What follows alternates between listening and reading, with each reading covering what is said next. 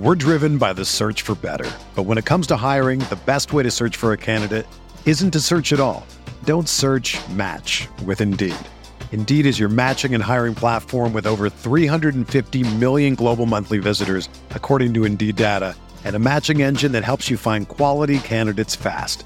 Ditch the busy work. Use Indeed for scheduling, screening, and messaging so you can connect with candidates faster.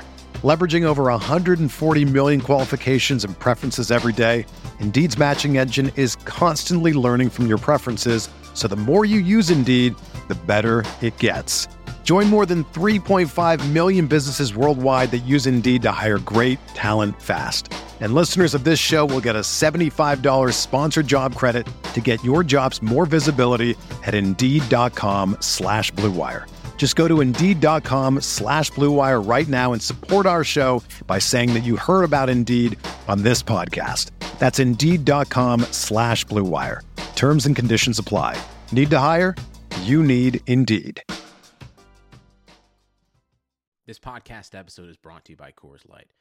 These days, everything is go, go, go. It's nonstop hustle all the time. Work, friends, family, expect you to be on 24/7. Well, sometimes you just need to reach for a Coors Light because it's made to chill. Coors Light is cold lagered, cold filtered, and cold packaged. It's as crisp and refreshing as the Colorado Rockies. It is literally made to chill. Coors Light is the one I choose when I need to unwind. So when you want to hit reset, reach for the beer that's made to chill. Get Coors Light in the new look delivered straight to your door with Drizzly or Instacart. Celebrate responsibly. Coors Brewing Company, Golden, Colorado. Arteta! What a strike! What a screamer! Zola! And a fantastic goal! Arsenal back in it! And here's Limpar, lines it up, finds the net. Arsenal are in front. Skillful professional footballers playing out from the back around pressure is a delightful approach to football. Something that when coached and executed properly is something we should all aspire to see at our club. But enough about Norwich City. This is the Arsenal Vision post-match podcast. My name is Elliot Smith. You can block me on Twitter, Yankee Gunner. Yeah, Norwich know how to do it, but we don't. This is probably not going to be a ton of fun, but we're going to get through it together. And I want to start by introducing who's on the pod, and then we'll do a little housekeeping and get on with it. So Paul's on Twitter at Paz No My Pants. Hello, Paz. Woohoo! Clive's on Twitter at ClivePAFC. Hello, Clive. Hello, hello. Tim's not here. He will be back after this. Just some travel stuff. On Patreon, his video match day journal is up, and there's a little segment of that where he talks, interestingly, about some of the reception Shaka received. So if you want to check that out, you can. So, two things. First, not going to take an ad break today. Not going to promote The Athletic. Not going to talk about Patreon other than what I just did. If you want to sign up for those things, great, and we love you. But I realize no one's in the mood for that. It'll only piss people off more than they already are. So, you know the drill. We're not going to do any of that. The second thing I want to say is just about treating each other well, because, it's funny. I went to Los Angeles this summer as part of the preseason tour. I got to meet Andrew Arsblog, right, and some other great people like Joaquin, James Benge, and a whole host of people. And I found myself having such a wonderful time and made friends and people that I will stay in touch with, long term. And the nice thing is I never had to look any of them in the eye and be like, gosh, this guy could have been a friend of mine if I hadn't called him a cunt on Twitter. You know what I mean? Like, the fact of the matter is, nobody likes what happened at the weekend. There are a lot of people that agree with each other. There are a lot of people that disagree with each other.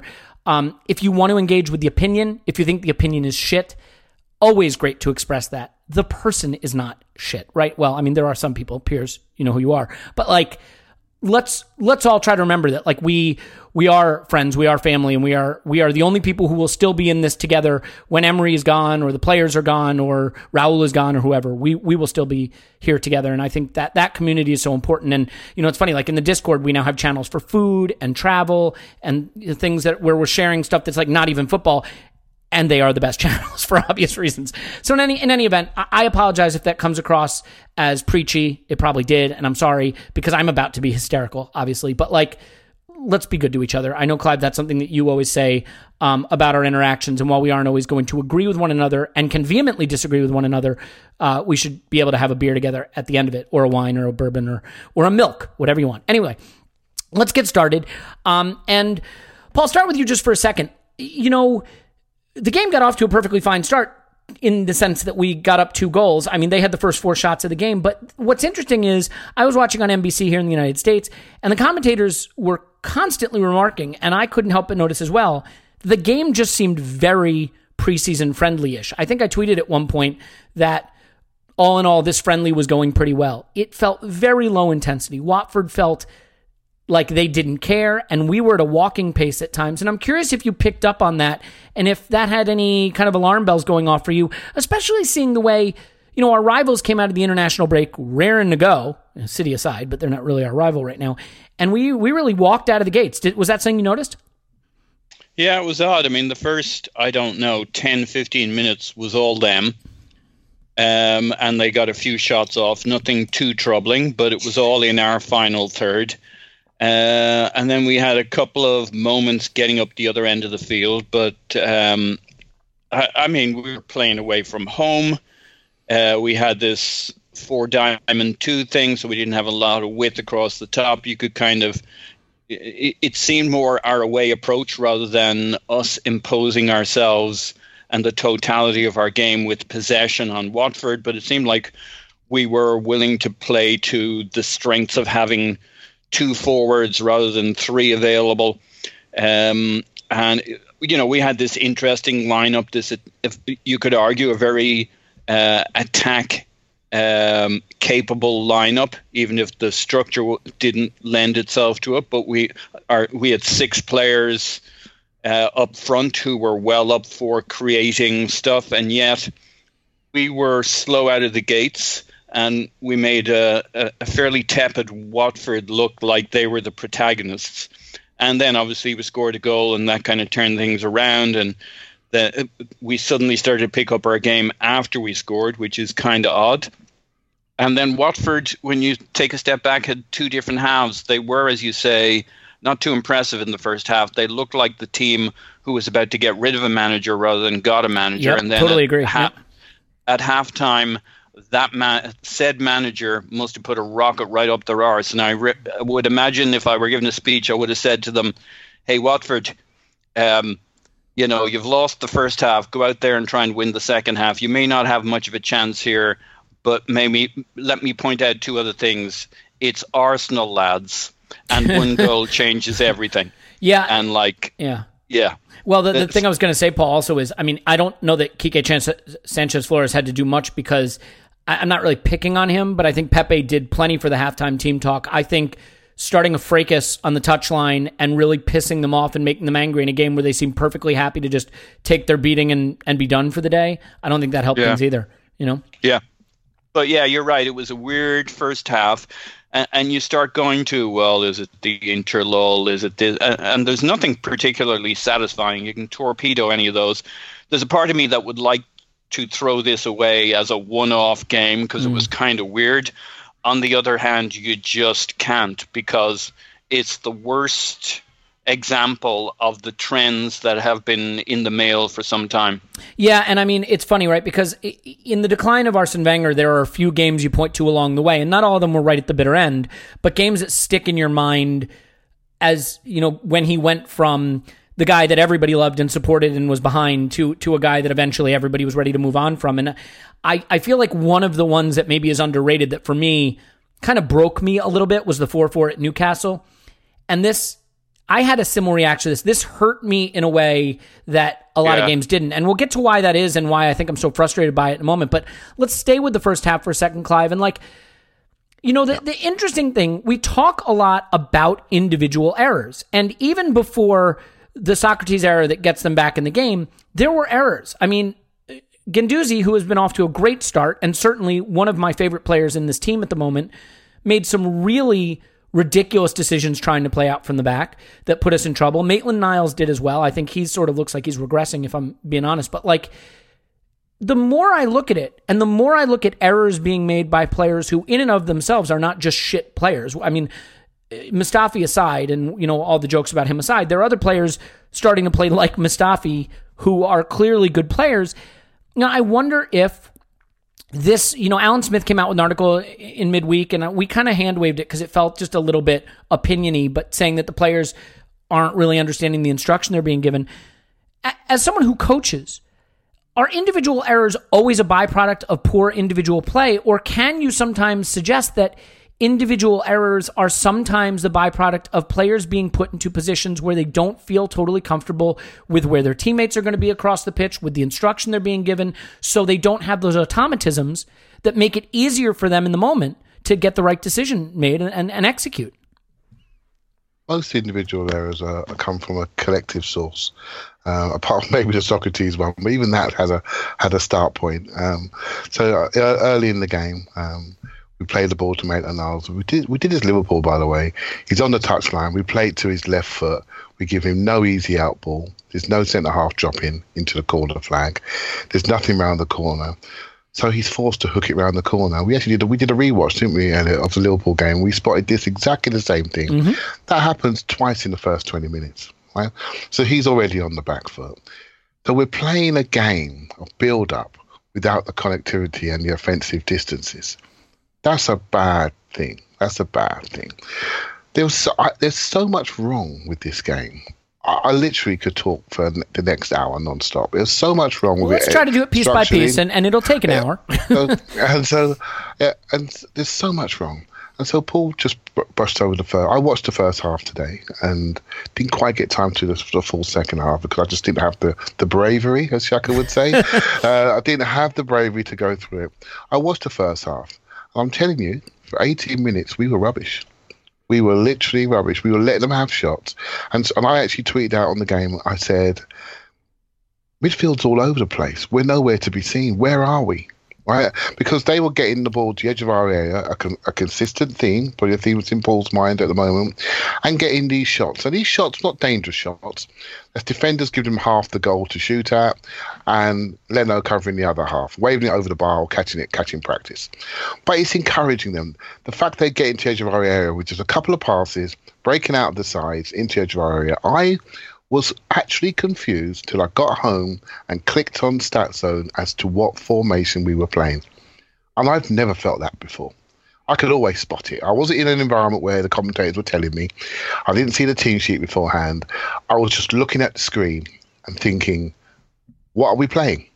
I don't know what we're playing. Guendouzi on one flank, Tobias being run down the left flank, looking like he's treading water. Ozil going everywhere where he feels like. And Xhaka, the only person standing in a position, getting attracted into wide areas. As soon as he gets moved, no one covers him behind him. They're taking shots from outside of our D. And our defenders are staying there with the arms behind their back. That didn't look promising. We break the play, we break forward, we score a goal. Aubameyang, lovely first touch, pops it up, goal. We start to high-five and clap and smile. Score second goal, Ozil, pre-assist, cross. It's too easy. Goal. It's too easy.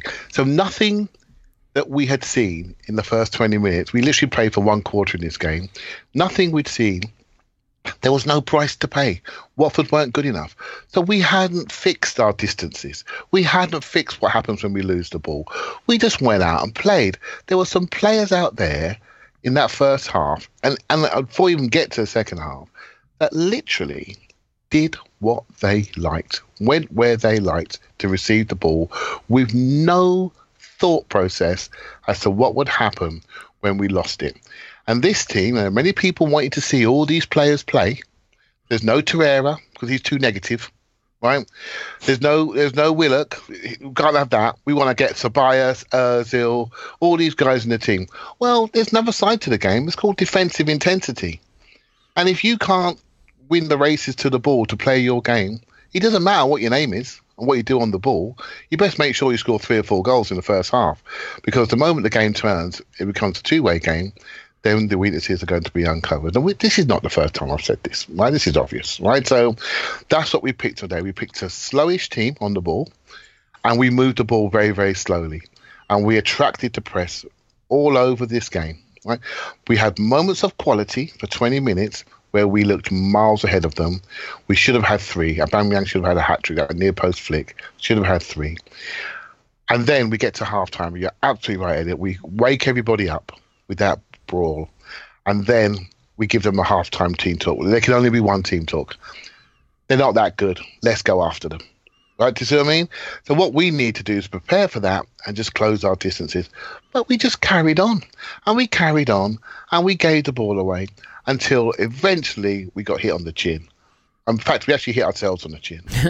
We gave them a free goal. They did not have the quality to create themselves. We gave them two free goals, to be clear. They didn't score any goals from real open play. No, they didn't. So when you think they had 32 shots or whatever it was, and we still went and gifted them 2 goals because that wasn't enough for them. Exactly. We've given them a goal. Right. They were never going to score. They were never going to score. Well, right?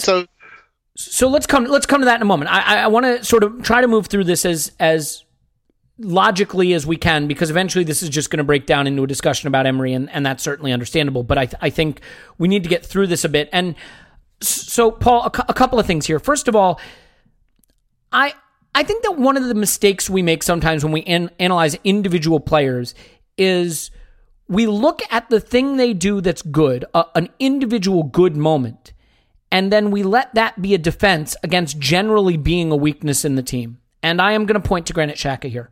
Granit Xhaka did some good things on the ball. In fact, for the second goal, the pass he slips into Ozil is a really nice pass, understanding where Ozil's popping up into space. Ozil with the nice through ball to Maitland-Niles, across to Aubameyang, tapped home. Aubameyang's another great example, by the way, just criminally underrated, although maybe less and less so. 60%, I think, of our goals this season, because he's just so brilliant off the ball. And by the way, that first finish, not easy. Not just like a gimme tap in. Turn, in space, tight space, and slams it home. Now, I say tight space, to be fair. Watford gave him plenty of room to operate. But the reason I bring up Xhaka is I was watching this, Paul, and I was complaining about him in the Discord, and I was getting from people like, oh, didn't you see he just made a nice pass there, or he just made a nice pass there. As I was watching, to Clive's point about where is the midfield, once Xhaka moves to one space, he can't get back to another. I think his lack of aerobic ability, his lack of running, his inability to make the ground feel smaller is a problem. And I mean, to be fair, I don't know that we have enough athleticism in midfield, period. I realize Willock gives us some of that, although this was a nightmare cameo for him, and we'll get to that later. But as I watched Guendouzi, who was making mistakes, giving the ball away, under pressure, playing it short, that stands out for you, obviously. And Ceballos, I thought was too drawn to the ball, something that he even said in his interview he needs to work on. But for me, what was glaring was Xhaka's inability to just move across the pitch into positions. And I'm starting to wonder if it's just one of these things where the good pass here and the good pass there, and he did this well and he did that well, ignores the more general point that from a type of player standpoint, from a player physical skill set and ability standpoint, he's just holding us back, especially when you see how static the midfield was in this game and inability to cover ground. Yeah, I think that's exactly right. Look, I think Xhaka had a fairly okayish game for Xhaka, given his limitations. At a granular level, yeah. In terms of his involvements, yeah. Yeah, but he is problematic because he's the guy in that spot. If you have an N'Golo Kante there, you cover all sorts of ground with one guy sitting back, especially as you have the other two guys pushing forward. Ceballos and Guendouzi, who both bring their own brilliance but their own issues. I thought Ceballos was probably our best player in the first half. I thought he was doing some really good stuff and working pretty hard for a guy who was an 8/10. But when you add Guendouzi, who tends to wander and was having a game in which he was coughing the ball up for no great reason, Maitland-Niles over in his corner doing the same, coughing the ball up too cheaply. It meant that we have this interesting structure where you got this diamond in the middle, which means we're very narrow. And like against Liverpool, Emery is generally pretty happy to give up the wings and not close down people who are crossing. This isn't just something we've seen against Liverpool or against Deulofeu at Watford. It's a consistent theme with him. So when you then start adding coughing up the ball from Guendouzi and Maitland-Niles, you got Guendouzi shuttling over and back, getting into trouble or trying to cover Maitland-Niles. So we're really stretched on that side. We got Ceballos, who's giving us a lot of our attacking threat pushing forward. So now you're left with N'Golo Kante in the middle of midfield trying to cover all those gaps, only he's the very antithesis of N'Golo Kante. And this is a game in which Torreira had to play in the middle, because if he's our only positionally sound guy who's switched enough and mobile enough. He's not mobile enough to be on the wing of a diamond covering a full back, but he's certainly mobile enough to cover the DM spot as we saw last season. But he's not been given that slot, and it'll be interesting. This is kind of look. This was the game I've been saying give Emery time. I was very troubled by the end of last season, the second half of last season. But hey, we had preseason, we have the start of this season. Give him 10 games, get it established. But this for many people and for me was a turning point. This was the Emperor has no clothes for me, and this performance in the first half and then in the second half. The first half was poor and that we didn't respond in the second half. But that set up with midfield. I was excited by the players on the pitch, but it just does not add up that you're going to have Guendouzi on one side, Ceballos on the other, and Xhaka in the middle. We looked stretched in the first half and they weren't even playing yet. And he just can't do it. It would make much more sense to me if it were Xhaka to the left in the diamond, Torreira at the base of it, and Guendouzi on the right. If you're going to pack the midfield that way, they all have to be able to cover ground, because they're going to have to create width. They're going to have to run out to wide spaces to cover, and then run back into central spaces to get back into position. And Xhaka can't do that, and that's not his fault. He cannot, especially in a diamond. Those midfielders. The guy at the base. You saw, what you saw? You saw a version of it. As part of a 3, I could see Xhaka to the left. Yeah, and I really believe that. And I'll tell you something. I think you can be frustrated with players because they're put into positions that they cannot thrive in, and that is not just their fault. When I think of where Xhaka has been good, the only time I ever consistently enjoyed Xhaka's performances that I can remember, and memory is notoriously unreliable, but it was in the back 3 under Wenger where he played with Ramsey in the 2 in the middle. And Ramsey covered all kinds of ground going forward and backward, and Xhaka could build the play and get it to wing backs and spray it out wide like he likes to do. He had an extra center back for support in the middle of the pitch behind him. He had Ramsey who could run back and cover if he needed to. That's how we won an FA Cup, doing it that way, and I think he worked that way. As a single pivot at the base of a diamond, I'm sorry. We are not in the days of Pirlo anymore, and certainly he doesn't have the defense behind him that Pirlo had, so it just doesn't work. I think there's a lot more to cover here, and we're starting to trend towards the Emery discussion, and I have some points on that. But, Clive, do you want to come in just quickly on the layout of the midfield there, and maybe because if there's one thing we will all agree on in this podcast, as bad as you may think the defenders are, or as problematic as the attack looks right now, the biggest problem is we are too easy to play against from box to box. You can pick the ball up in your half and carry it right into our third. And I will say this about shot statistics. We got outshot by Burnley, and it didn't really worry me that much because a lot of it was set pieces and headers from crosses and stuff. The reason shot statistics matter, putting XG aside, if a team is taking 31 shots against you, it means they had the ball in your third enough times to take 31 shots. The territory battle gets lost by us constantly, even when the possession battle doesn't, because we are too easy to play through in midfield. We don't flow back well because we lack the athleticism and the discipline, and we don't push forward well as a unit. And so for me, Clive, that midfield area, it's not the players, it's the system. But how do you see the failure in the center of the pitch impacting this whole calamitous situation we call Arsenal? The players tell you what system you should be playing. And so you just have to decide who you're going to invest in. Right? So if you're going to invest in Xhaka, he's got to be part of a double pivot. Simple as that. Don't stop making him a single pivot because you're killing him. Right, so if you're gonna, what's changing our back four this year? We've lost Monreal, we lost Koscielny. We've replaced them with Kolasinac and replaced them with David Luiz, who are both more suited to a 3 at the back system. Yep. So decide what you're going to do. The players are telling you what they're best at.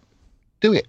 Right? So Maitland-Niles is a decent right back. On occasion he gets burned, but he's a much better wing back.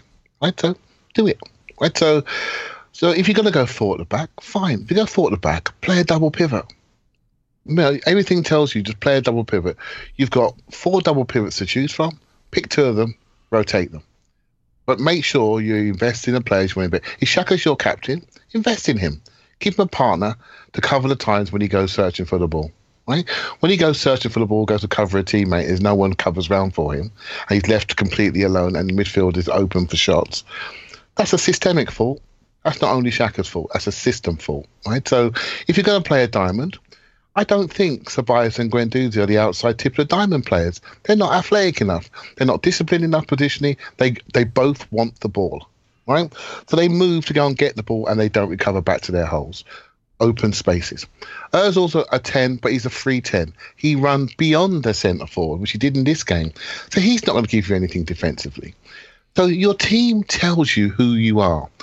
This Arsenal and Emery, I gave him a lot of support last year, and the reason why I'm fading on it this year is because I think the coach's primary role is to know his players and to put them out there to succeed. He has known these players. There's been a few additions to make him better. That's how he got the job, the dossier. Remember, I have a plan for every player. Yeah, but he's had time with them now, Elliot. Right? So he's had time with them, and so I know Xhaka's not good in a single pivot. However, Torreira for Uruguay is perfect in a single pivot. That's his job, base of a diamond. Why not put him there? Let's not put him right wing. Do you see what I mean? Now, there are things that are happening about how best to use the players, which I think he's failing at. So now I think what he's doing is introducing instability. When you introduce instability, you can then be accused of introducing confusion. Now, at the start of the year, I went to some pre-season games and we were playing 4-2-3-1. 2 at the base, 2 attacking wide men coming off the sides to create a box in centre midfield. Remember me on the podcast, how enthused I was about our ball progression? Yeah, and we basically used it the whole pre-season, by the way. Like, we stuck with it, and it looked like we were learning something. Oh, it's fantastic. I was so excited because I saw it 3 times on the trot. I thought, we're getting some consistency. Rolling out to fullbacks much higher up, which suits them, by the way. And I'm thinking, wow, we're progressing the ball up the pitch in a consistent way. Players are receiving it back to goal, turning, running at people from inside, hitting wide areas later on, and then going again for next phase. I'm thinking, this is looking quite good. I can see how he's going to utilise these players. We've gone away from it. We go to Anfield. We go to them scared. We go diamond. You know what? Tactically, it sort of worked. But that was Anfield. Leave it. Leave it. Go back to what you prepared pre-season. Don't throw it away. Go back to it. And if you're going to introduce something, make it be because you've sold your left back and you sold your captain. Make it be because the players that you have are now suited to another system, which is 3 at the back. You've lost your centre forward that gives you structure. You've got another wide forward that needs to be closer to the goal. Get him off the sides. Give him a wing back outside him and get him closer to goal and get your £72 million player scoring. Don't have him in corner flags being whacked by left backs and not getting bookings. Get him nearer the goal where he can cause trauma.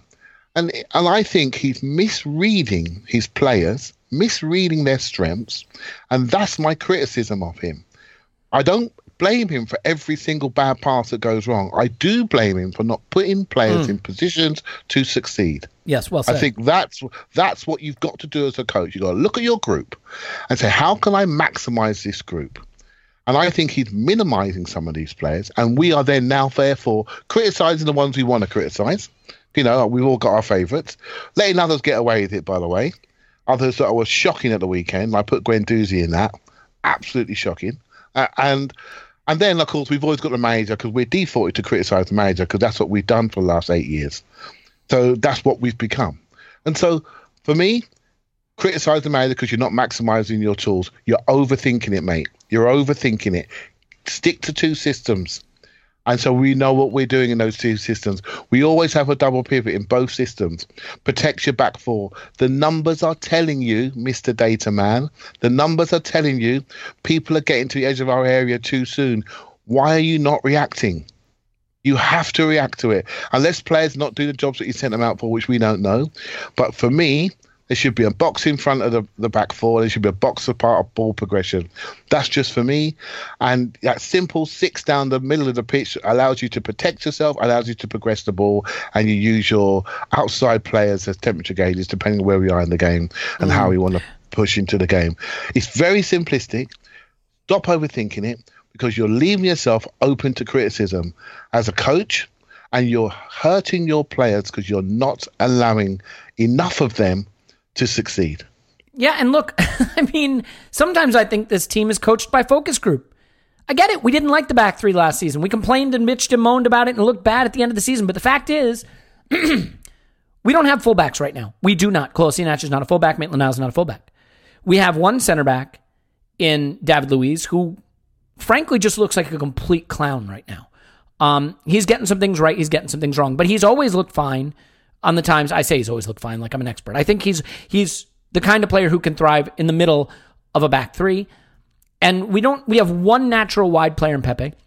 We don't have the true wide players to play maybe the 4-3-3 that we might like to, or even the 4-2-3-1. So you know what? If you have to go to a back three right now to get by, nobody's going to like it, but it might work. Sometimes you have to do what works. And if you don't want to do that, then go to the 4-2-3-1 and have that double pivot at the base. I don't know. I'm not sure why it can't just be a consistent system, or a system that puts players in the right position. But I think we have to get to another major issue in this game, Paul, and that is the playing out from the back. We watched Norwich do it at the weekend against City quite brilliantly. It is a good thing to do. I think it is inherently a good thing to do. And I think that doing it gives you advantages breaking down defenses, because if you get past them, you have numbers. You have a transition opportunity. And the issue isn't playing out from the back. It's that we do it poorly. We are spaced poorly. We make poor decisions back there. You know, I sometimes watch us do it, and I think of Emery like a 50-year-old divorced dad walking into the club in Ed Hardy t-shirt and True Religion jeans, and he's like, "What's up, kids? Let's do Jaeger bombs." Like, I don't know if playing out from the back is a thing he knows how to coach, but it doesn't look like it. I watched some video of the game again, and the spacing makes no sense. The players are played into traps with nobody near them to give it to. That can't be what we're intending. But more than that, Paul, when you're 2 goals up and they don't have the quality to really hurt you, do you maybe just say, okay, look, playing out from the back does create opportunity, but it also creates danger. So now that we have the 2-goal lead, let's not do anything that creates danger. Let's just punt it long. Where do you come out on the playing out from the back, the degree to which we suck at it, and the insistence upon it? Because it reminds me a little bit of like when we had Czech doing it last season, the beginning of the season. Like, Czech clearly couldn't do it, but we did it anyway, and nearly to comedically terrible effect. So the desire to do it in and of itself is not a bad thing, but the way we're doing it and the extent to which we stick with it when it's going poorly, those things I feel are on the coach. Yeah, you see, to begin with, I'm sympathetic to the idea he's stuck with it. I think it's ballsy. I think if you're going to do it, then you go all in. You kind of can't be half in, half out with playing out from the back. As soon as you decide you're not committed to it, then your players start doubting it and questioning it. I also think there's kind of a brilliance that the more they pushed on, the more aggressive they got trying to break this in the second half, the more they were falling into our trap. Alas, where the coaches got it wrong is, A, I'm not sure he has the players. B, doesn't seem to have coached us to a level of capability that can handle that. And C, he doesn't seem to really have the feel for, are we good enough as a team to do this? And if you're not all in, you probably shouldn't do very much of it at all. You should back off it as soon as they seem to cotton on to it. So I think you can use it as a tactic, or you can use it as a strategy. We're using it as a strategy. It's absolutely central to how we play out, and we don't have the players. They're not well enough coached. I think Socrates is okay, but not great at it. I think Luis is very good at it. I think Kolasinac is not the guy we wanted to be distributing to on the left. We'd much prefer potentially Tierney, though we'll have to see that in action, and Bellerin on the other side, though generally I think Maitland-Niles should be good enough. But on a day like this, the fact that Guendouzi and Maitland-Niles were spilling the ball too easily, the Socrates is adequate but not great, I think we really did start to shit our pants. They were actually inside the box for that should have been a disallowed goal on their part, but that's a minor technical point. VAR doesn't look at that apparently, but they did actually have a foot inside the box to close them down there. But hey, you play to the game and to the whistle, and this kind of felt like it was coming. So to me, this is all on Emery not assessing the players he has, and not being his natural system, but something he's decided to take on, like a Hardy T-shirt. He just doesn't have the feel for where he's at versus where he needs to be able to play this. Like I say, it would have been admirable to say, oh yeah, come on, push on, fall into our trap. You're just leaving bigger and bigger gaps. Sure. I don't think there are teams that alternate between this and playing it long, but it's because they know how to do this. They know how to draw a team on, and they're good enough to play out. And the reason he's 100% into the system is because he's still trying to convince them that we're convinced this is the way we play. I don't think you can 50-50 it or 75-25 it. You got to be able to play it 100%, or you just use it as an occasional tactic when the game allows. So I think this is broken now. I don't see a way back for how this is going to work, because it's not like we shit ourselves in the second half against Watford, but we're going to be fine from here on forward when we get targeted. Well, I mean, this is an issue that has consistently reared its head under Emery. This is not the first time this has happened. And I'll say this. I mean, look, just one thing really quickly. Xhaka said after the match that we were scared. I think the only situation where players are scared is if players are in positions that feel uncomfortable to them. When I go on television to host a TV show, I don't feel scared at all. It's not because I'm supremely talented, clearly. It's because I've done it 10,000 fucking times, and it's just comfortable. I think you get scared when you're in situations that are very unfamiliar or uncomfortable. And I think the players are in very uncomfortable situations right now for their skill set and their preparation. And I will say this, even if every player did everything exactly right, go look at freeze frames of where the players are standing from restarts, from goal kicks, okay? They are not in the right positions. They are covered up. They are all in traps. They are not close to each other. They do not have out balls. And I'll tell you one other thing. We have played, I think, the highest percentage of passes or most passes or whatever it is in the league in our defensive third. That is a commitment to playing out. But that also means that the playing out isn't going forward. We're not getting anywhere.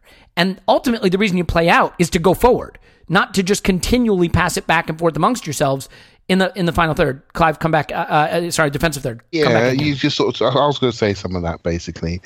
The reason why you play this playing out from the back. And by the way, let's not compare. This is a 1 season plus phenomenon.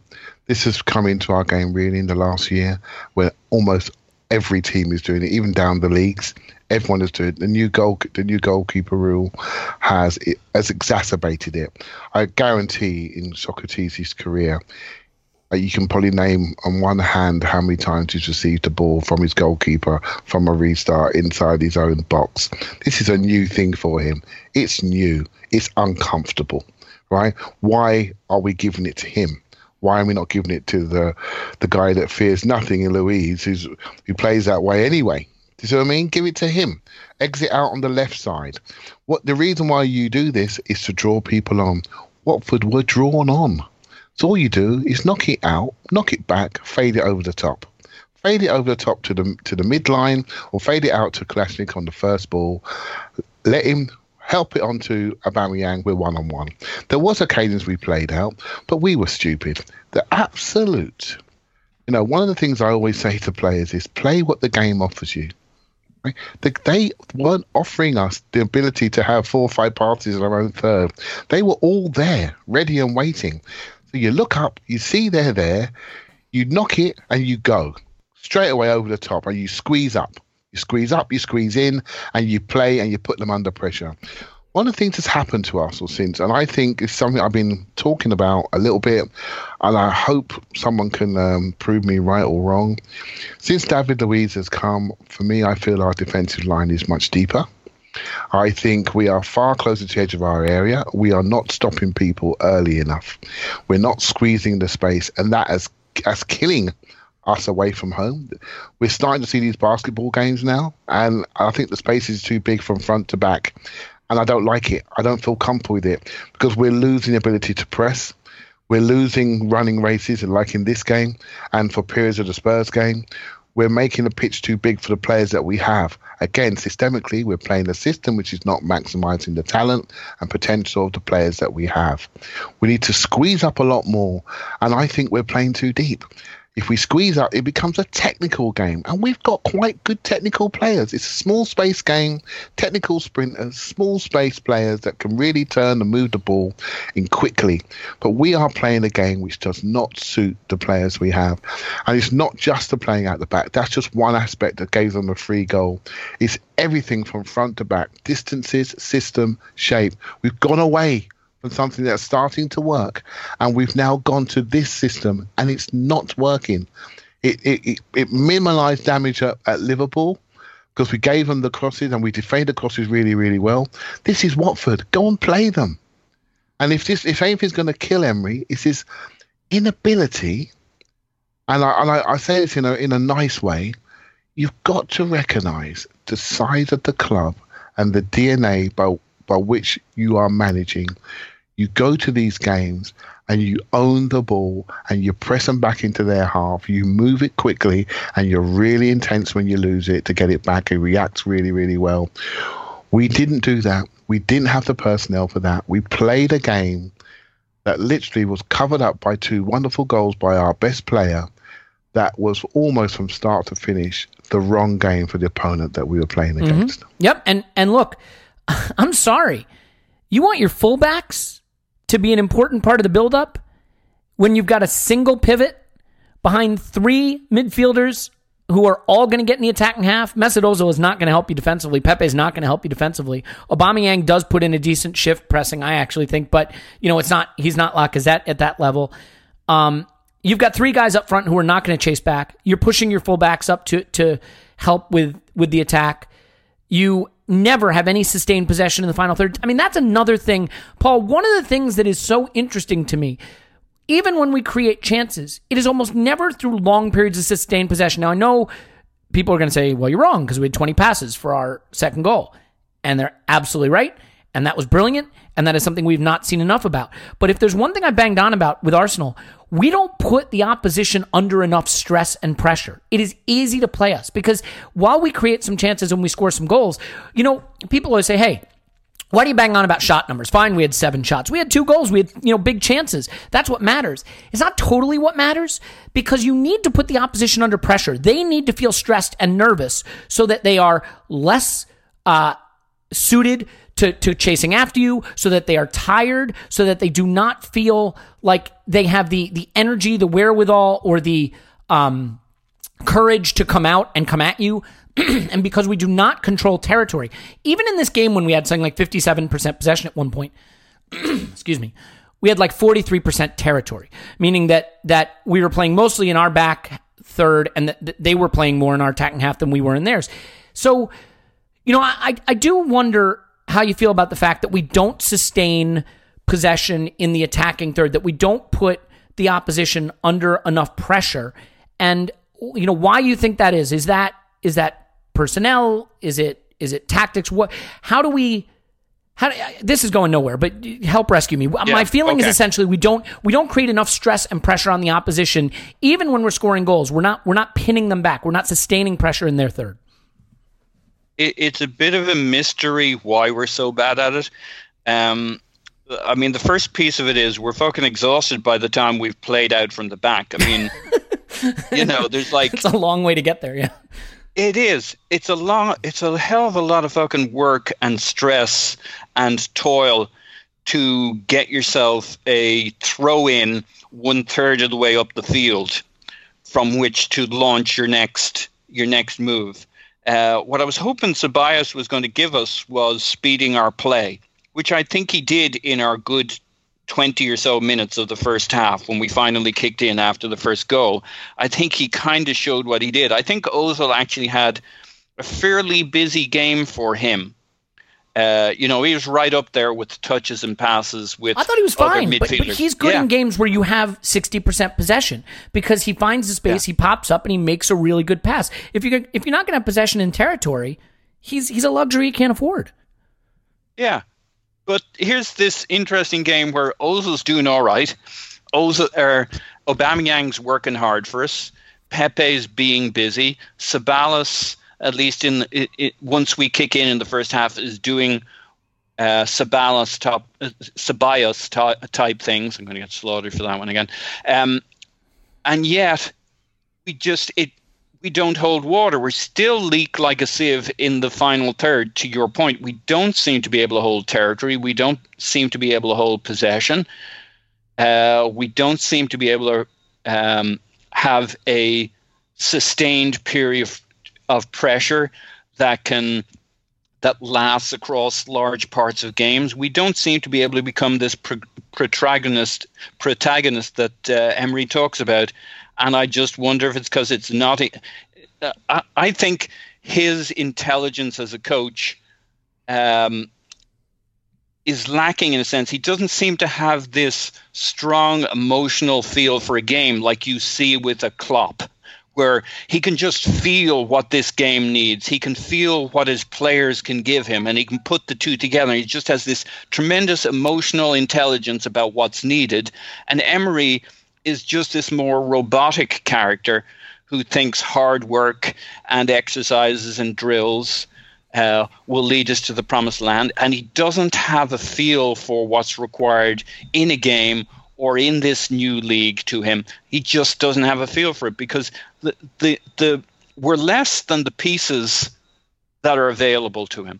And as an attacking force and a possession force, we have more than enough pieces, players, even the teams he puts out and the configurations he puts out, you could criticize them, but they're more than enough with the players, with the formations, for us to be far more impactful in the final third. I mean, you can criticize the 4-diamond too, and yet say, hang on, what should we have produced in this game against Watford? A hell of a lot more than we did. You can criticize the personnel or whatever, but we had more than enough on the field to have far more impact against Watford. And yet we don't seem to be able to impose ourselves on the opposition. And I know that's not a very tactical discussion of it, but I think you can argue about tactics and you can argue about execution, but at the end of the day, the manager does not seem to be able to get a feeling for where we're at within the team, within this section of the season, within a game, and translate that. And I also think the Alan Smith quote's really interesting because of all the pundits you talk about, he is not a shit stirrer. I love him. He's nice and boring in the best possible way. He only talks about what needs to be talked about. And for Alan Smith to come out with whispers from players about he didn't make it up. Let's put it that way. He did not make it up. And for him to say it, it's because he has a very good feeling for where things are at, and things are not good. And I think in one sense, the dressing room is being lost. And I don't mean in a political sense, not in a Mourinho's lost the dressing room revolution kind of way. But I think the players all look at each other at this stage and think, I understand what he's telling me, but it's not working. And he's just kind of losing them. They don't believe. And I think his communication skills are not great, but I think you can work out what he wants you to do, but that isn't the same as getting people to believe, not in a Klopp sense. Yeah. Where he can not only come up with a plan, he can get people to believe in it. I think that whole heart, I'm not just talking about great speeches. I'm talking about the intelligence behind knowing which buttons to push and knowing which plans to select and knowing who your opposition is and knowing your league. And he just doesn't seem to have it. He's too robotic in his approach. It's that old familiar feeling of looking at the players on the pitch and looking at the football they're producing and thinking there's a disconnect here. And I felt under Arsene at the end that for whatever qualities he had remaining, and I don't think he was some bumbling idiot at the end, of course not, but he had lost the ability to get the talent to perform at a level that it could. And I look at what Emery is doing right now and I say, look, if we were, maybe it's just this simple. Some coaches have a philosophy. Look at Jose Mourinho. Jose Mourinho, at his heart of hearts, wants to park the bus, play defensive, and win a game 1-0. And if Jose Mourinho tries to play attacking football, his whole philosophy falls apart and the team is terrible. Maybe at his core, Unai Emery is a more pragmatic, defensively oriented coach who is currently trying to find a way to instill a more attacking system, and as an end result, he's getting nothing. Because he does not know how to coach good attacking football, and it is now coming, and it's coming at the expense of the attack. Go ahead, Clive. I think what's happened here is we've got a coach that reacts to situations. He's reactive, and rather than somebody that wants to lay down a proactive one or two way system. And that can be seen as indicative of a manager of a smaller club where you're facing lots and lots of bigger clubs and you have to tactically try to match them. Well, we're not a smaller club, right? So we don't need to have that mentality. So I do recognize that criticism. I do think football has changed significantly, and I am not afraid of tactical flexibility. However, within that, there needs to be a framework. So if you want to change your system, but you need to make sure you have your double pivot. You can decide if you have two behind, one forward, or two forwards and have one behind. You can decide if you have 4 or 3 at the back, or wing backs or wide men. But there should be a fundamentals there that give you the structure defensively that everyone can rely on. Your protection in front of your centre backs and how you're going to score goals at the top end of the pitch. Injuries reliant. And I think we're slightly moving away from that. I do think we're at a crossroads, and I don't think this is down to just a coach. I think sometimes we as fans, we overrate our players. And believe me, I agree with that, yes. More importantly, I think some of our players overrate themselves. I think in this game, our attitude, Guendouzi's attitude, for example, I felt was lackadaisical. So I'm going to go through the whole team, right? Goalkeeper's fine. Socrates put in uncomfortable situations. Luiz, I think, plays for himself. He's too deep, and I think he does stupid things in one-on-ones. Kolasinac got tired just before the end of the first half, started making silly fouls, didn't want the ball in wide areas, didn't want to go out to track his winger. When we do the rewatch, Elliot, I'll show you this, exactly what he did. Doesn't want to go out, so he left Ceballos running around till he ran out of legs, right? Maitland-Niles receives the ball too much in this playing out from the back, facing his own goal, where we all know when he's facing the opposition goal, he's a completely different player. Don't give him the ball facing his own goal. Why are we doing that? We've seen it. Right? Know your players. We know Xhaka's not a single pivot. We know the double pivot. Guendouzi has the mentality of a double pivot. Play him there. Simple as that. Ceballos and Ozil need to be free. Do you need both of them on the pitch? Not so sure. Would I have chosen somebody a bit more, either another wide man or somebody with midfield legs to match Capuia and Decore? Decision for the coach. It's not wrong. Ozil, we all love what he used to be. Let's be honest, he's not fit. He looks frail. He does got no defensive intensity whatsoever. When you go away from home and Mesut Ozil, you're playing with 10 men. Let's call it as it is. Right, Guendouzi, he's been reading the papers all week. He's got in the France squad. So he's going to strut about now, forget his defensive ability. He's going to wave at the fans and give them the old 2-1 sign. That's bullshit. You're 20 years of old in your second season. Yes, you've got potential. Yes, you're about to sign a bumper contract. Yes, you'll be in the France squad for real for next year's Euros. But you're still playing for Arsenal. Turn up and do the job properly, because you didn't. Ceballos on the day did did pretty well until he ran out of legs, as I said earlier. And Aubameyang, I think it's interesting that you've completely forgotten Pepe, which is a whole other podcast. Okay. I'm not done yet.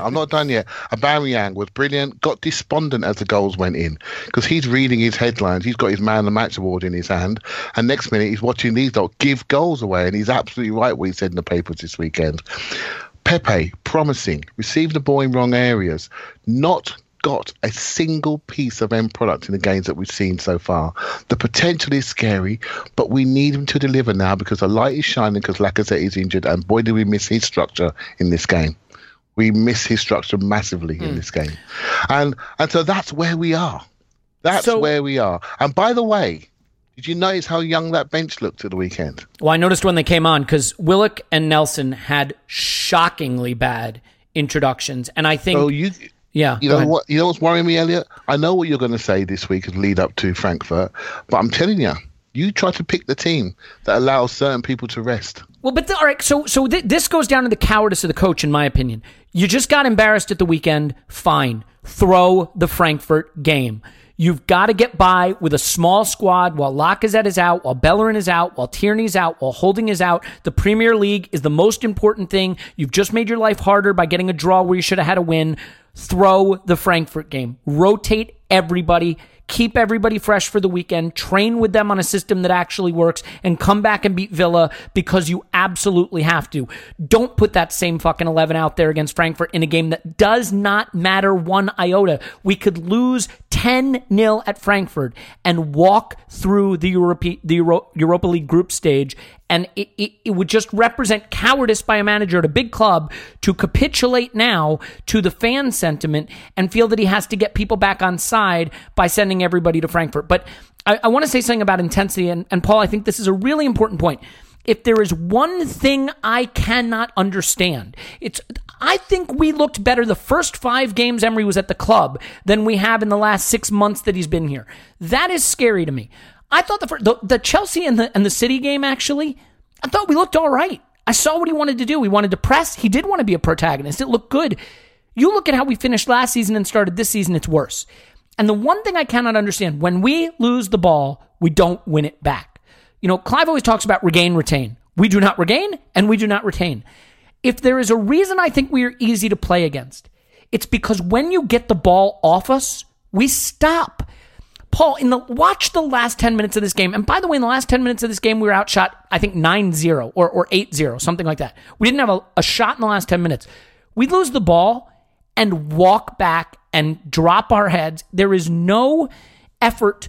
You know, the one thing that City and Liverpool do so well, if they lose the ball, especially in the attacking third, they either race to press or they commit a tactical foul.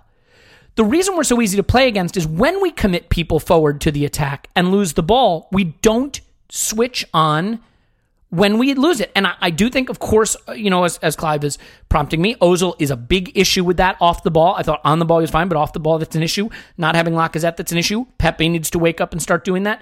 But it's not just the front line. It's all through the team. Maybe some of that is the lack of athleticism we touched on in the midfield. But for you, where is the off the ball intensity to win it back? The press that so many of these good teams are so effective at that we seem totally disinterested in working on. Yeah, so I think that was 100% valid as a criticism last season. One of the things that gave me hope this season is there's a very clear pattern where at home we press, and it kind of talks to the Xhaka role a little bit. If he's getting stretched... Can I stop you just for a second? Do you mind? Just real quick. Yeah. The funny thing is, the reason I sort of disagree is I look at the North London derby, and the reason we didn't win that game comfortably is we waited to the second half to do it. If you remember, in the first half, we sat in a mid-block and made it very easy for Spurs. Okay. Maybe. When I look at our pressing numbers for the first 2 games, we're the second most pressing team in the league. The first 2 are 2 home games. We're the second most pressing team in the league, behind our good friends. I assume Spurs is one of them because they're always the most pressing. Pretty much Everton is right up there. Maybe Tottenham is the most pressing team at home.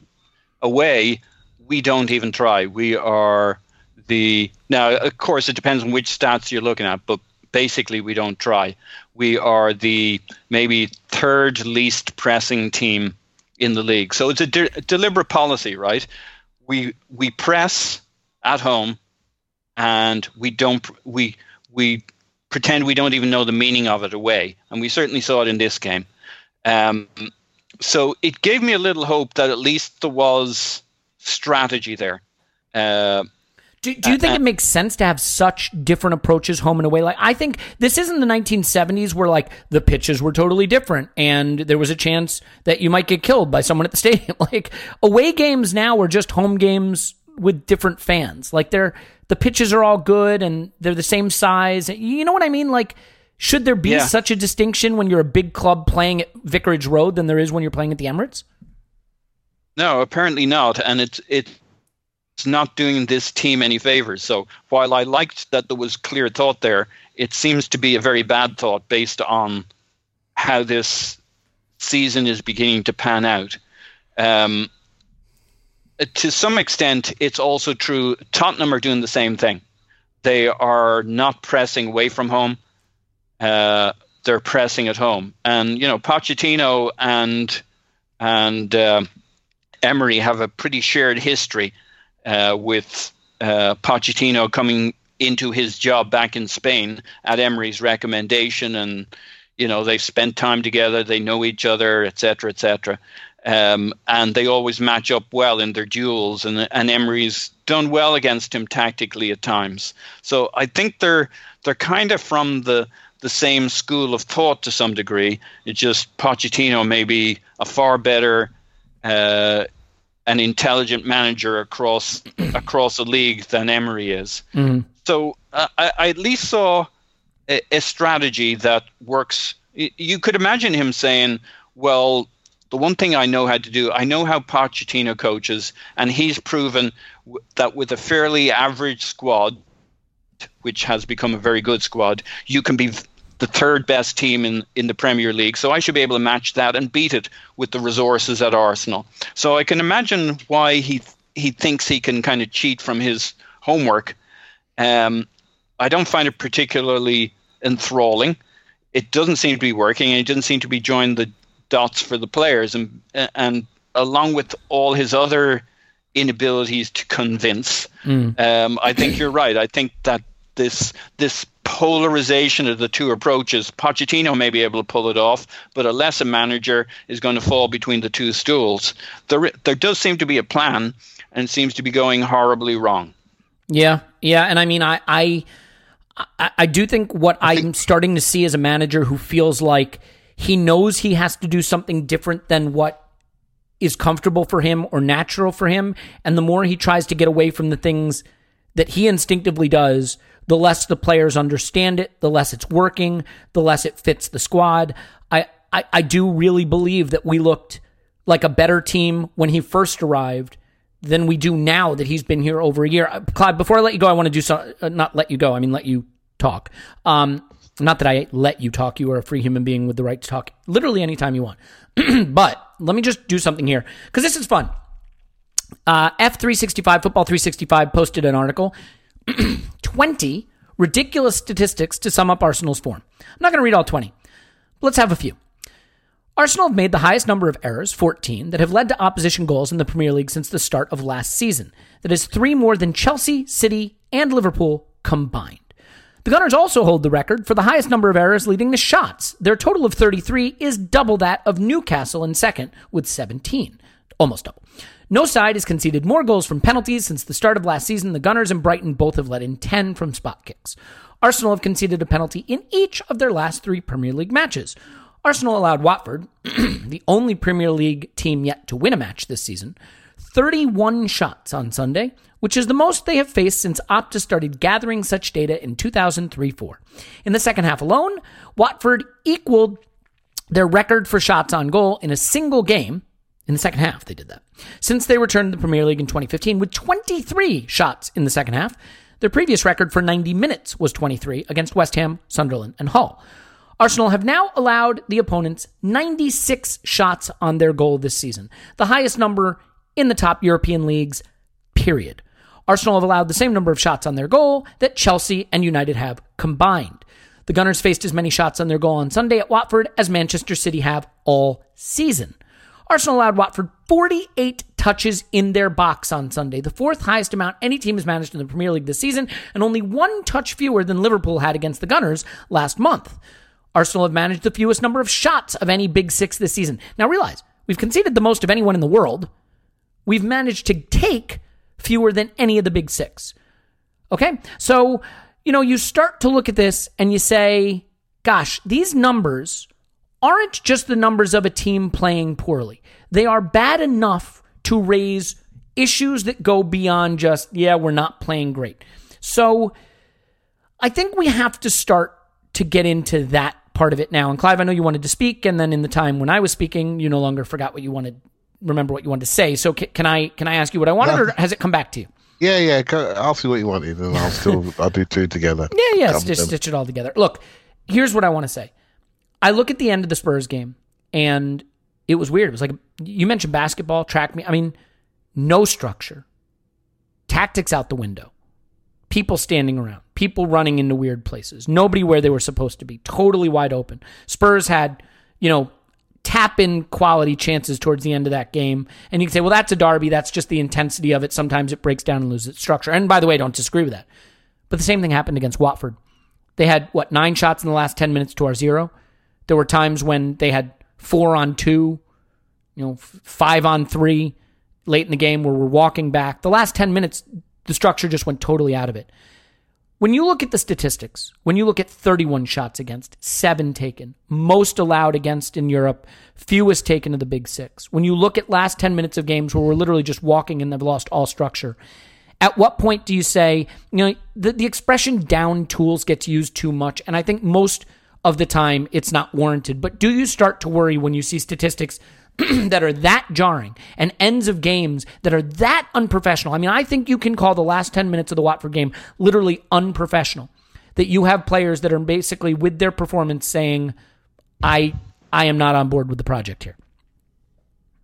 I have to say that's an opinion, Elliot. No, I'm asking. Do you think that's a fair one, or do you think it's overstatement? I don't think I could say no. I don't think I could say yes. All right. Yeah, because it's like, because if we take the second half of the Spurs game, we did exactly to Spurs what Watford did to us. We found energy in the second half and ran them off their feet. And the Spurs message boards were saying, what's happened to us? How can Arsenal physically outmatch us? Right, and I'm thinking, this is encouraging. We come to a game a week later and we stroll through the first half and we're strolling around for 10 minutes in the second half. Then we shoot ourselves in the foot, and now we talk about losing the dressing room, right? So I think that I am not one for massive peaks and troughs. I do see some trend developing about how we're playing that's not great. I don't like how people are getting shots. You can't watch a game and just keep seeing these shots whistling over and think yourself, this can't continue. Why is it happening? I do think we've lost a lot of shape and structure, and it's very concerning about the distances by which we're playing in, and about what we're being asked to do. And I'm really concerned about how we're going to fix it. And so for me, again, what's he going to do to fix it? He's probably going to change the system again. And this is what we keep doing. And I'm not sure if, as a fan base, and potentially now when you keep changing things continuously, and if it doesn't work, then you start to see a breakage between the players and the coach.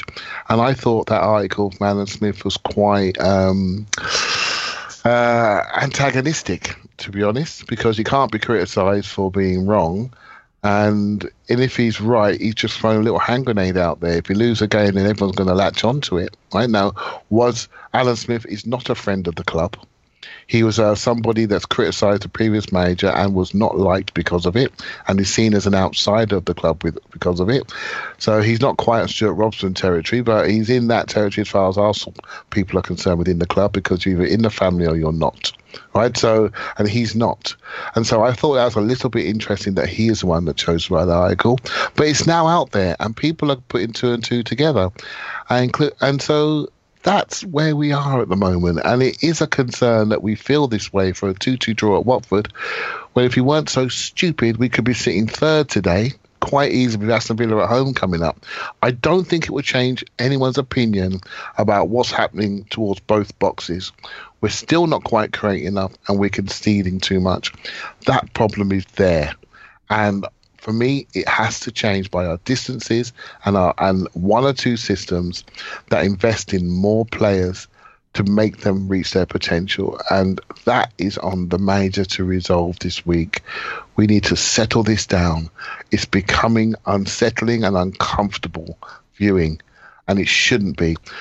I was watching this game in my football clubhouse. The cricket I was on when I walked in, they turned over to the football, right? At 2-0, everyone wanted to turn back to the cricket because the game was over. They're not Arsenal supporters, right? The game was over. And I nearly let them, right? I nearly let them because it was done. Only Arsenal could do this. Only Arsenal could turn a cruise into a national inquiry about the coach, the players. We lost the dressing room.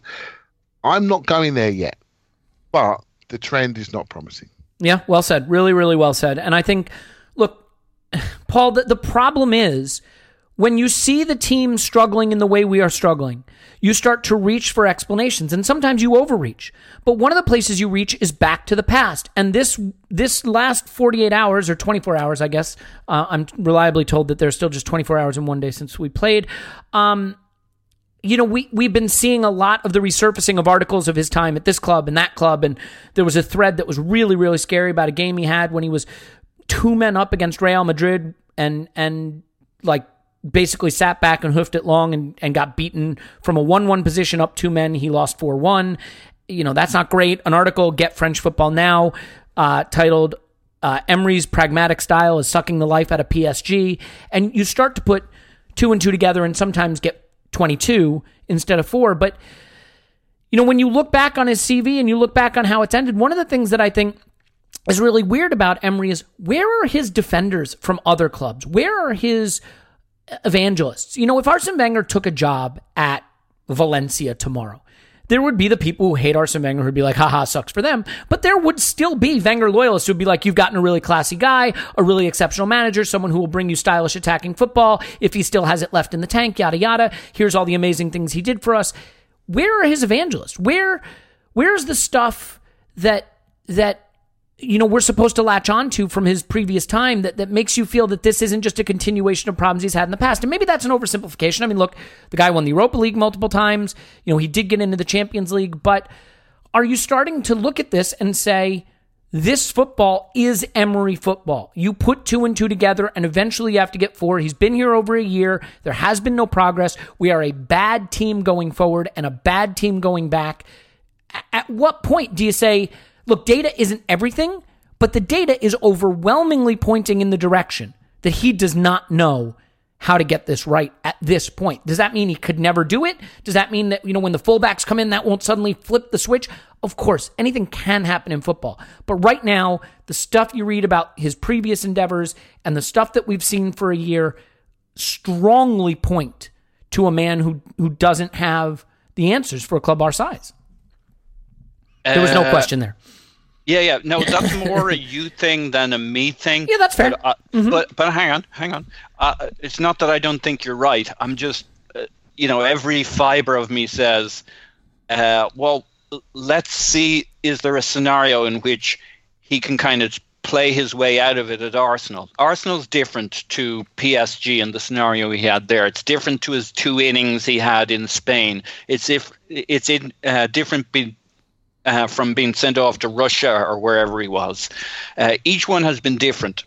But yes, as you look back with 2020 hindsight is a pejorative, but as you look back, you are seeing more and more alignment of his path.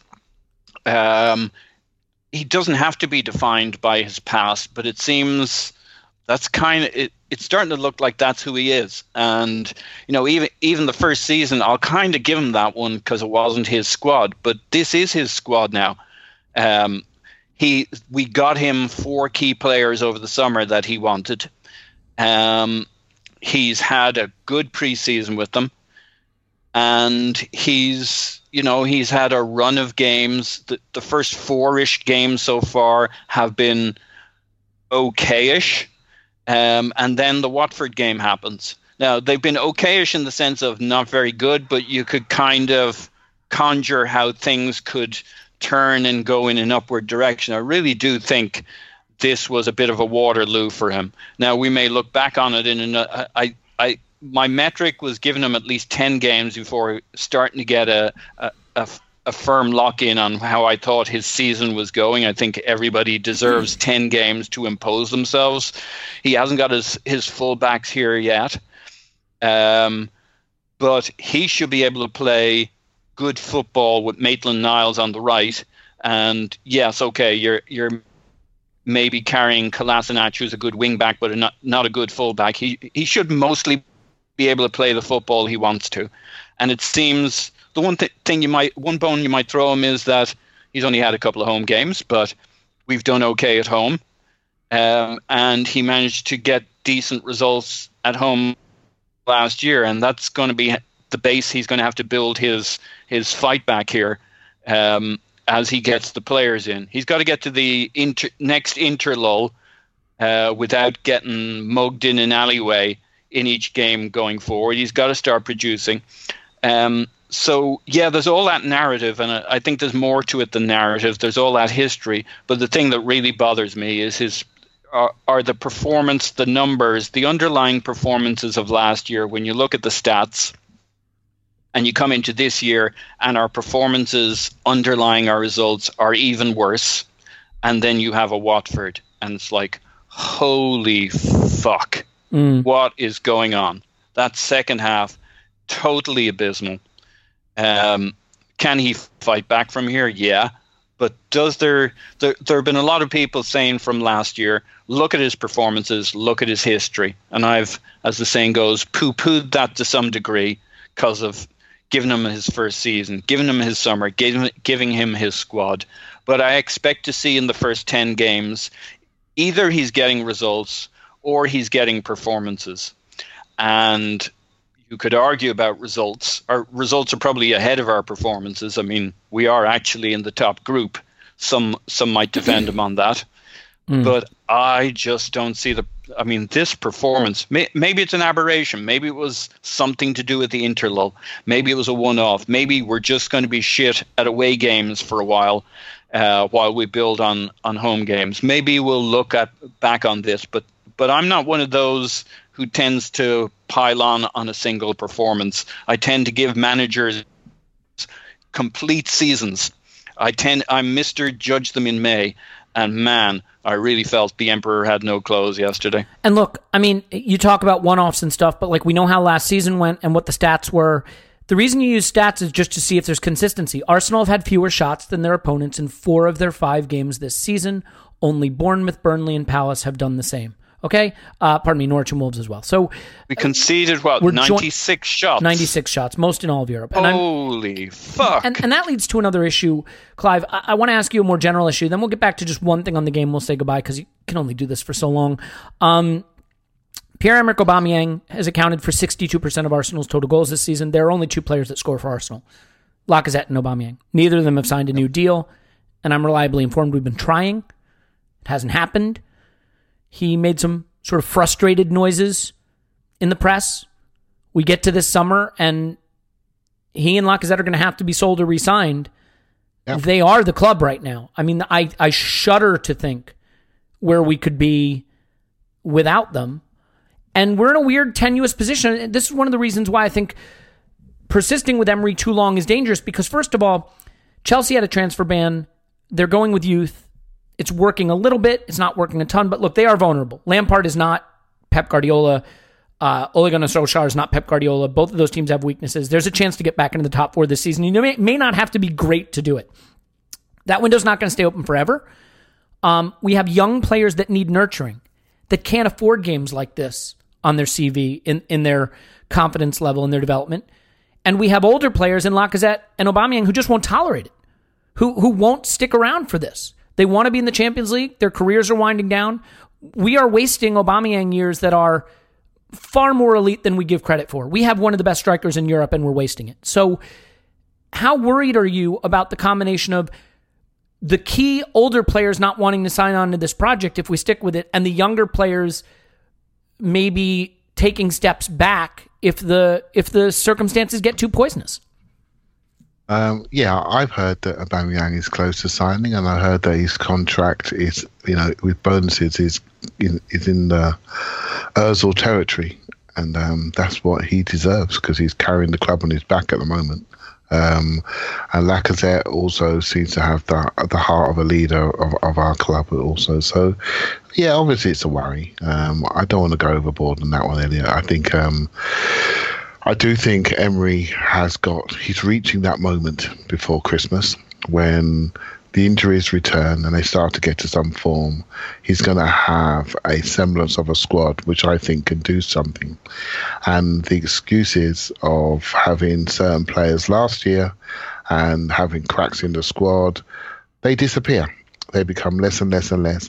And it's up to him to define an identity for Arsenal, define a playing personality. And I think he has, on good days, we all say he has, but I was really concerned by this day. I was really concerned by how disconnected we look as a team. I just didn't like the gaps on the screen. I just didn't like it. And that told me that we just weren't working hard enough for each other. I just didn't see the level of experience and game management. I didn't see it. And what I keep seeing is our most experienced players are the ones that are making the catastrophic errors. And it can't continue. It's just unprofessional. It's elementary. It's unprofessional. It's laughable. People are starting to laugh how we can turn, victories into defeat dramas. It's just laughable. And I think, okay, we need to breathe. I've just seen a predicted Frankfurt team come through on my iPad, and Aubameyang starting, mate. So you need to breathe as well. And look, you have to breathe before you go on a rant, or you'll run out of air. Because what I will say is, yes, we've done some great work clearing £500,000 a week off of our wage bill. We've got rid of a lot of dead wood, and there's a couple more that they wanted to go, potentially one or two more. We haven't really put those numbers back up, and we are going to lean into our youth players a lot. So we as a fan group need to support them, and really help them settle into this team, because they're going to carry us through the the Carabao Cup. They're going to carry us through the first phase of Europe, and we're going to need them to succeed and go big, because I'm looking at Aubameyang's face. You ask me what worries me? What worries me is I can't see him. I can't imagine the team without him at the moment. And who we? I don't want to imagine the team without him. And so that means he's not resting. That means he's working hard. He's not coming off in games. He's playing 90 minutes. That's not sustainable. That's not good, especially when he turns around and people are giving away goals at the back door. So we got to be careful there. And I tell you now, I'm not sure what the options are, because without him, we're in a lot of trouble. Yeah, and I mean, look, this is the point. Look, I hate bringing up Arsene Wenger, because this is not about Arsene Wenger, and Arsene Wenger had to go. But even when he had Shamak up front or Giroud up front or whoever it was, Arsene Wenger had a flair for getting us to score goals. We were always one of the top 3, 2, in goals scored. And I guess, to be fair, I think we were last season too. So this is a silly, stupid point. Never mind. I just think that we need to find a way to get ourselves clicking going forward, because I am not convinced that we are going to be a better defensive team just on personnel and the strength of personnel. And maybe if we find a way to get ourselves clicking going forward, we'll have more control of games. We'll tire out the opposition more. We'll break their spirit a little bit more, not make them feel like they have an easy path into the game. One of the things that did happen under Arsene is teams always knew they had a route back into the game, so they never really quit. And that makes it hard to kill a game. If Man City gets 2-0 up on you, you're dead. So you quit. And we need teams to start quitting, because if they don't, we're going to let them back in it. Paul, last couple of thoughts here.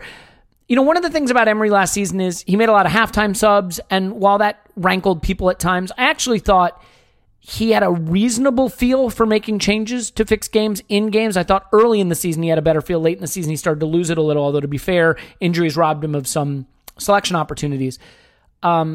I don't know that he has that feel anymore. I feel like his substitutions have been more gas on a fire than they have been relief. And this game, he just totally handed them the game with the substitutions, in my opinion. Neither Willock nor Nelson could keep the ball. And by keeping Pepe, Aubameyang, and Nelson on up front, you had no control. He brought on Willock at the expense of Ceballos. And while I think the athleticism I understand, we just wound up with a team full of players that couldn't put their foot on the ball and get the ball back. And that made it even easier for Watford to press, to run at us, to get the ball back and keep coming. So do you have any thoughts on the manager maybe scuffling a little bit with his changes too? And I have sympathy for the fact that it's a young bench. If you're going to make changes at all, you're probably opting for young players. But I didn't think he made the right choices in this one. I mean, and I get that that's with the benefit of hindsight. Fully acknowledge that. Yeah. So a lot of people agree with you. I agree with half of that, in the sense that I have less of an issue with who he brought on and more of an issue with who he brought off and when. I mean, maybe Ceballos, for whatever reason, was shot because he was playing for Spain, and he did kind of put it all out there for them, and maybe he did wilt early, but I'd much prefer to have gotten Ozil off. I saw the logic of bringing Nelson on, for example, because he's actually very good work rate on the left wing. He works both ways, and I could have seen us taking off Ozil and bringing on, say, Nelson on that side. I liked Torreira coming on, and I know Willock had a bit of a mirror, kind of doing the CM job, but actually pushed us forward a couple of times later on and started becoming into it. I could see why he wanted those legs in midfield. I just didn't like who he subbed off and the choices he made. Obviously there's the Xhaka debate. I would have wanted Torreira. I've no problem with Torreira coming on. I would have preferred it even more if he'd had the balls to move him centrally and to move Xhaka. Nelson doing lots of work in midfield. I could see the purpose of bringing on extra legs, because for whatever reason we seem to be dying in midfield, and Nelson running up and down the left wing should have sprung us forward and should have given us some additional cover. It just didn't kind of work out that way, but I think he took the wrong people off. Maybe Ceballos was no longer up to it, but he's a busy little fella who can dig us out of midfield, and with Nelson ahead of him, that would have shored up our left side. So that's kind of my take on it. I agree with your basic point, which is he seems to have totally lost his feel for the substitutions, and the players he took off and the logic behind that, I didn't get. Yeah, I think the problem is Arsenal are a team that if we're going to hold on to a game and claw our way back into a game, we need to have control. If there's one word that keeps coming up with this team under Emery, it's control and our inability to control games. And I think it's game management, Elliot. It's just game management. I think the game management that we show and tactical awareness that we show in games is not befitting of the club that we are. It really isn't. Some of the decisions that we take on the pitch just are the exact opposite from what we should be doing. And I think that I'm genuinely cannot read or understand why that is the case. It's been something that's going on for many years, particularly away from home, and it's just continuing.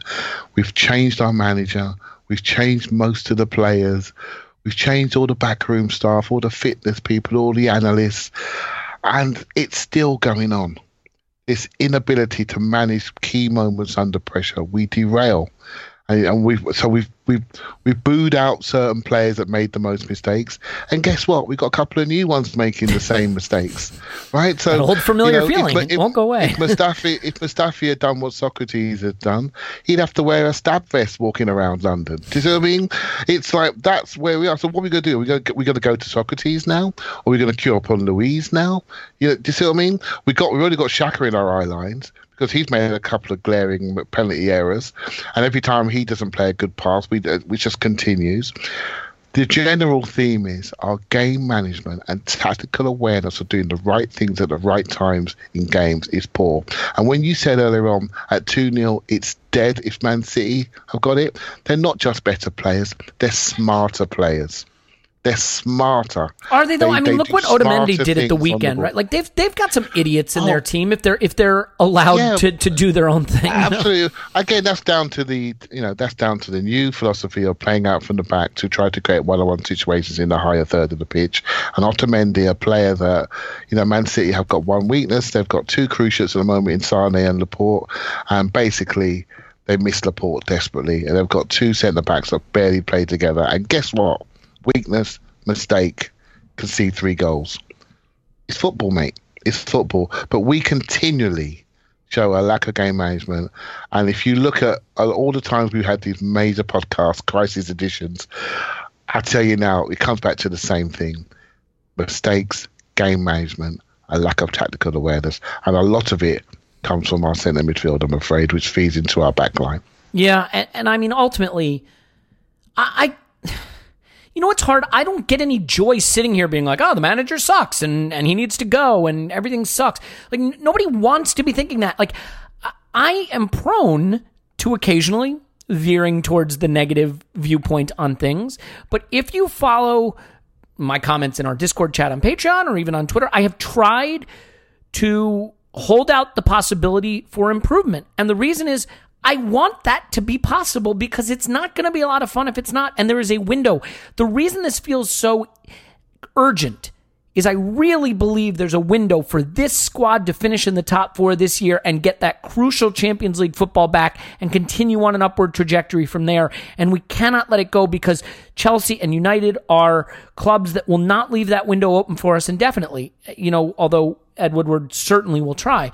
I think the other point here, and we'll end on this, Paul, when the Arsene Wenger argument was raging at its peak, there were things that the pro-Arsene Wenger people clung to as their argument for why he should stay. Whether that was going all the way back to an Invincibles era, or 3 FA Cups in 4 seasons, or a big win that was a lot of fun, there were things they would cling to. Emery has beaten one team heavily in the Premier League, Fulham. Other than that, we don't really step on people's throats. We haven't had many fun days out. I mean, I guess we kind of sort of hammered Valencia in the semifinals of the Europa League, although to be fair, we also gave them a lot of chances. But I guess what I'm saying is part of the problem with trying to make the argument for Emery that there have not been a lot of high highs. Now, to be fair, last season he did a little better in the big games, and that was what we sort of clung to, and we did manage a draw against Spurs at home. I guess that's something. But for you, what is the counter argument right now? What would be the argument for why persisting with this makes sense, given that there's a lot of data that suggests this team is in a really bad place at both ends of the pitch? Look, not much. I think I'm personally of the opinion that I see tremendous potential in this squad, and if it's not all there yet, it's on the right track. We suddenly have a very young profile, a lot of very good players coming up. When we have a game like this, suddenly the stock suddenly falls on all these players, but I don't think that's right. I think the core we have here is totally heading in the right direction, and my concern with Emery is not just the Champions League, but as you intimated, where we're at with this project going forward, if he's the wrong guy. So I definitely have that concern hanging over me that I don't necessarily think this is a judge him in May kind of situation. His ace in the hole has always been, and I think it's a bit of a crutch for him, but also maybe a bit of a crutch for the risk is there. It's a bit of a crutch for those in power at our club. Europa League. He's always the guy who will get you. At least he's proven it with us. He'll get you to the semi-final. I'd get us to the semi-final of the Europa League. Yeah. So you got this. How quickly would the dressing room turn on me?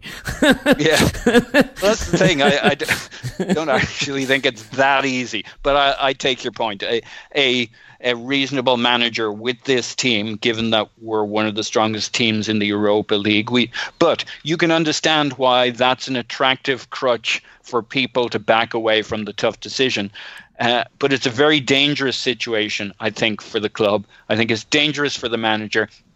I have a horrible feeling that having gotten fucking dusted by Watford, we're going to see him double down on getting a good performance in Europa League, and you can come up with all sorts of excuses as to why that would make sense. But it's not what we need to be doing. We need to be good in the league. There's no guarantees in the Europa League, and my concern is that the worse things go in the league, the less brave he's going to be about risking it in the Europa League and getting through the group stages and then trying to perform in the later stages. Yeah. So that's his ace card, but I think that's a very problematic ace card to have. Sometimes when you're putting a puzzle together, there's that one piece you put in that makes the puzzle make a lot more sense, and suddenly all the pieces fall into place. That is an overly sunny perspective, in my opinion, but it is not beyond the shadow of a reasonable doubt that Pepe finds a little form, starts delivering the ball on time and getting a little end product, and the fullbacks come in, and having real competent fullbacks unlocks a little bit of what Emery wants to do, and the whole thing looks just a little more coherent, and suddenly we're fine. We're not going to be Liverpool or City when that happens, but we don't have to be. We have to be a 72-point team probably, and I don't think that's beyond us. But things have to click now. And I think we are in that last chance saloon position of, if the fullbacks coming back doesn't make this look coherent, if Pepe doesn't find a little form, if we don't find a way to put this together in a way that makes sense quickly, then decisions have to be made, because this season gets away from you, and next season your window could be closed. I mean, it changes that quickly when the teams you're chasing are the size of Chelsea and United. So I think we should leave it there.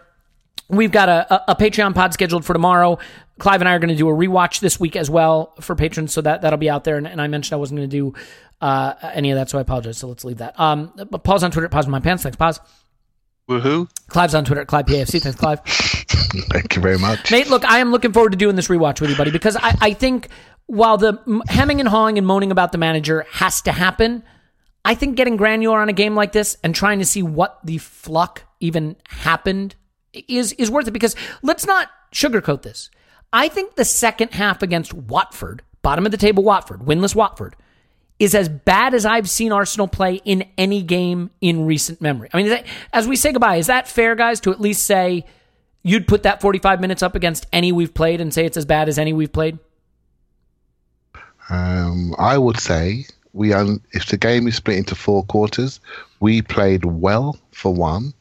We were flat for the first quarter, good for the second quarter. We were flat for the first 5 or 10 minutes after halftime, and then from about 50 plus minutes onwards, we were second best in every single department. Out of 2, yeah. I'd say we're third best. And I'd say basically yes. I don't know if it's the worst, but it's right in there. It's really set itself up for the title. Yeah, and that's why the worry. I don't want people to think, oh, we get a draw and suddenly everyone's throwing their toys out of the pram. It's not that we got to draw away to Watford. Like that can happen. It's the manner, especially the second half, and having been up 2 goals. So we'll leave it there. My name's Elliot Smith. You should absolutely block me on Twitter, Yankee Gunner. Tim will be back to rescue the pod in future episodes. Give us a 5-star review. You know, if we can't have Arsenal at the top of the table, maybe we can have the Arsenal Vision podcast at the top of the table. And we do love you and appreciate you, and we're all in this together. So as I said at the top of the pod, we are a community of people that love Arsenal and care about each other. And so we're going to argue and disagree about our opinions, but let's not be cruel to one another, because we are really, literally all we have.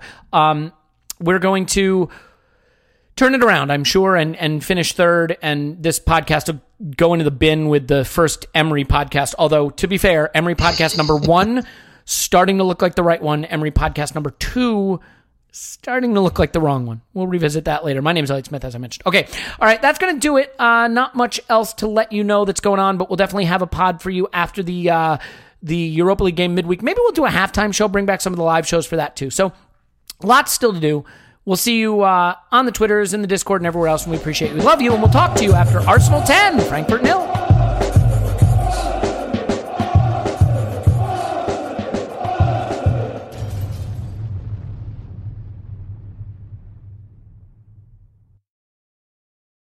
It's happening daily. We're being conned by the institutions we used to trust. The mainstream media is distracting us with meaningless headlines instead of focusing on the harsh realities facing American families. Time is short before something big happens, and that's why so many folks are preparing. They're becoming self-reliant by investing in emergency food storage from My Patriot Supply. Go to MyPatriotSupply.com and secure 4-week emergency food kits for each member of your family. Each kit contains tasty breakfasts, lunches, and dinners, averaging over 2,000 calories per day. Save $50 on each 4-week food kit you purchase. Plus, get free shipping on Ready Hour 4-week emergency food kits. You're not ready if it's not Ready Hour Foods. At My Patriot Supply, you can also get solar power generators, water filtration units, heirloom seeds, and survival gear.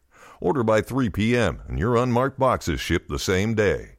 Shop MyPatriotSupply.com today. MyPatriotSupply.com.